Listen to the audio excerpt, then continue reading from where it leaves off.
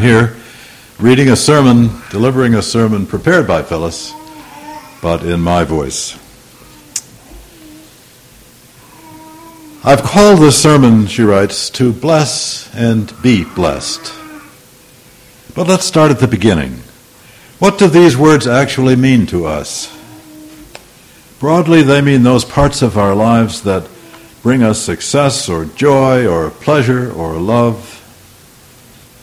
A sunset, a quick mind, a strong immune system, people who love us, fulfilling jobs. We may feel that God or life or the universe has blessed us. While we may have worked hard for our good fortune, some element of grace, luck, and timing was also at work, along with the assistance of those who loved, guided, and protected us over the years. As parents, we give our children our blessing by committing to keep them safe and to support them in finding their way in life. African-American lawyer and author Lawrence Otis Graham blessed his children early on. Graham's story about the harassment his son experienced appeared in the Washington Post this week, and I'm sure that some of you read it. He wrote that he grew up in the 1960s and 70s. He has vivid memories of the prejudice he faced in those years. He grew up believing that he might protect his children from that if he was able to offer them a privileged lifestyle. Graham graduated from Ivy League schools. He and his wife had high-level jobs in law and banking. They were committed to their children.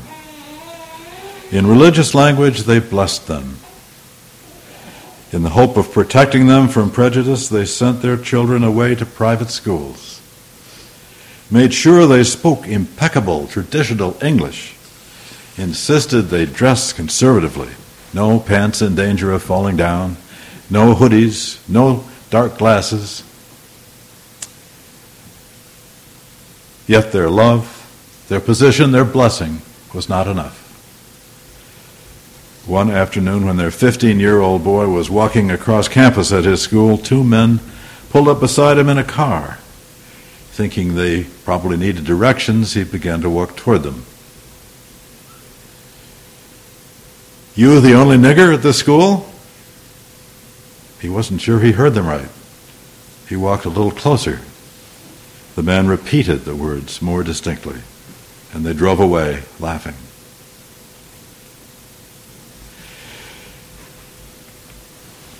It was the first time the boy had heard the N-word. His father writes, his father had been called that when he was just 7. More frightening, the police had picked his father up when he was 6 or so with his 9-year-old brother. They were riding in the older brother's new red radio wagon. The police piled them in a police car, and only the intervention of his mother saved them from worse. Graham and his wife were able to postpone their son's encounter with the N-word until his boy was a teenager. Still, the impact was devastating. The boy became afraid. In the weeks that followed, he avoided going to the library alone. He was leery of cars slowing down, avoided crosswalks. He worried that if he or his parents stood up against such hostility, the other kids would think he was a radical, different, not just one of them. Maybe they would wonder if he had done something to provoke the incident. Maybe he should just laugh it off. To bless and be blessed. Clearly, Lawrence Graham and his son have had troubles that many whites have never experienced and have difficulty often crediting. Yet even with the insidious racism that appears without warning, I think most of us would assume that Lawrence and his family are still in many ways blessed. They love one another, are committed to one another, have nice things, opportunities. Of course, it's not up to privileged whites like me to say that the Graham family is blessed. We do not walk in their shoes, live in their house, go to that boarding school. We cannot come close to understanding what it's like to be them. They may face all kinds of limitations and tragedy that don't appear in this article. Still, they seem to have a life that many in this world would envy. Let us hope that Lawrence Graham and his wife feel blessed at the end of most days. They've worked hard for their present position in life, yet they were supported by the gifts of the universe and of the generations before theirs that allowed them to achieve at this level. They, in turn, have blessed their family. They did everything they could to provide their children with a good education, the good things of life, good neighborhoods, clear guidelines that would keep them safe. Guidelines most white parents wouldn't think were necessary. It is important to have this glimpse Graham gives us into the lives of an affluent black family as we reflect on the tragic story of Michael Brown in Ferguson, a suburb of St. Louis.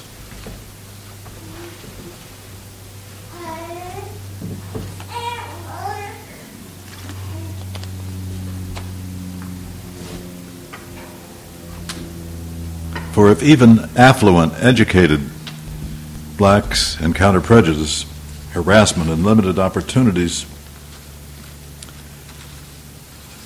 if they even encounter prejudice, harassment and limited opportunities are far more prevalent for the vast majority of African Americans. Blessings are far harder to come by for more ordinary folk. The media so far have given us only glimpses into Michael Brown's upbringing. A New York Times story tells us that he came from a modest background and lived in a neighborhood with what they call rough patches. His parents were divorced. He graduated from high school and was planning to study heating and cooling technology in a vocational college. But despite their divorce, it seems clear that Michael had two parents that loved him, as well as other relatives, who blessed him with the best they could. His parents now grieve for him and fight for justice. According to the Times, Michael's uncle cared about him too and tried to keep him out of trouble. He offered advice similar to Lawrence Graham's advice to his son. If you're ever stopped by the police, the uncle said, give it up. If you make one wrong move, they'll shoot you. They'll kill you. It's important to realize that almost all African Americans live with their own personal experiences of discrimination. Like Lawrence Graham, they've had police officers confront them or family members for no reason, even if they dress and talk nicely, have no criminal record, even if they're only 6 years old. These experiences leave them angry, frustrated, afraid. They do not trust a justice system that often targets them for the crime of simply driving while black. You are probably familiar with the way our nation's enforcement of its drug laws fills its prisons with far more African Americans than white drug users in proportion to their percentage of the population. It's within that context of personal experience of discrimination that many African Americans hear the story of Michael Brown. It's important for those of us without this experience to try to imagine what it's like for African Americans when white folk hurl the N-word at them. To try to imagine our parents having to caution us about how to act or avoid or counter racist hostility. Try to imagine that even a routine traffic stop is always loaded with danger. To imagine that even driving completely within the traffic laws in a white neighborhood may subject us to harassment.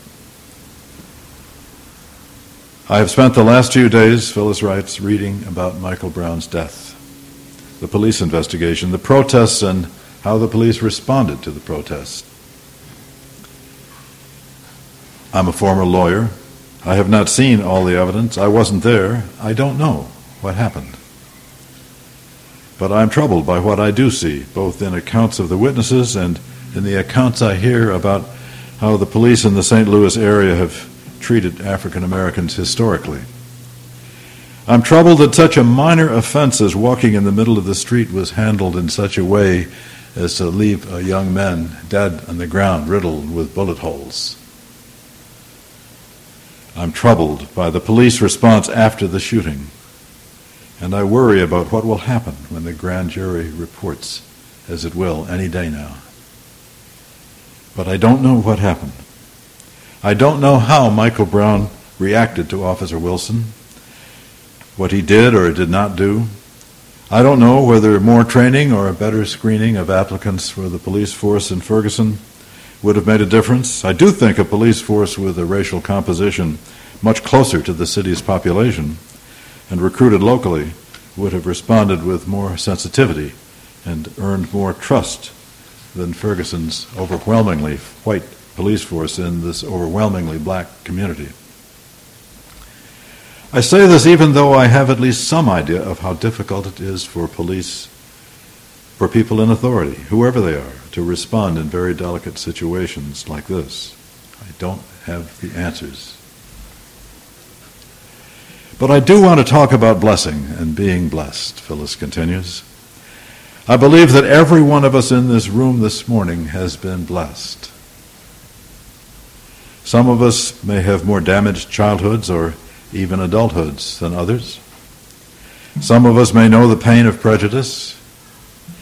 There are many other troubles that even the most privileged of us may have encountered in our lifetimes. I cannot speak for you. I can only imagine for you that despite everything you have had love in your lives. You have felt joy. We have been blessed, but how may we in turn choose to bless the world? Specifically, in light of Ferguson, how may we reach out to those who, though perhaps blessed themselves, have experienced the pain and the fear and the anger of racism? We meet in this church, built by freed slaves over 100 years ago. After their own long days of work, they worked on this sanctuary. You see these walls. These strips of wood on the bottom are the actual work of their hands. It's beautiful work. They may even, some speculate, have cut the trees themselves and had them milled locally. They installed these plain glass windows. The floor we walk on, they built. They were tired and probably very poor, but they made this place a holy place. They made this floor holy ground. Here they could find comfort and community. In a hostile world, this was a place where they could hear of a God of love and find respect, comfort, and inspiration. Little could they have known that in 2014, Lawrence Graham, an African American, could have graduated from Princeton University and Harvard Law School, become a published author, have gotten a high-level job as a lawyer. Little could they have known that Dr. Martin Luther King Jr. would lead a nonviolent movement that would inspire our government to enact voting rights laws and much of our population, enough of it at least, to support them. How could they have known that in 2014 an African American would occupy the White House? Yet they built this place of beauty and inspiration, not knowing what the future would bring. We who worship here are blessed by the labor of their hands. I feel their presence calling me to continue the struggle for justice. I feel a holy obligation to bless their great-grandchildren who still struggle for equality, who still struggle for justice in this land which, for all its progress, still suffers the blight of racism. I feel the call to bless them not just by marching once a year in the Martin Luther King Day Parade, but by standing with them, following their lead, and building a world where people are judged not by the color of their skin, but the content of their character. Choose to bless the world. How are we called to bless the great-grandchildren of those who built this chapel? We have taken poverty as our signature concern. We have become sponsors of All Ages Read Together. While that's not specifically aimed at African Americans, it serves many of them still seeking economic justice. My hope, Phyllis writes, is that more will develop out of that initiative as the years go by. My hope is that this congregation will find more ways to support local initiatives to provide economic and educational opportunity, especially to those who still start life with the multiple handicaps left by centuries of racism in our country. But today, I call on you to consider what the events in Ferguson ask of us. Member Robin Gerhardt has agreed to attend the NAACP meeting tomorrow night to hear for herself what the situation is in Leesburg between police and people of color, and to offer to partner with them in future actions that would benefit from an interfaith presence. Phyllis and I will be at a ministers' conference up in Berkeley Springs, but Robin has agreed to go, and we hope that some others of you may wish to join her. If you'd like more information about it, see me or contact Phyllis or me today, and we will give you the information, or contact Robin. I don't see Robin here today, but perhaps she'll be here at the second service.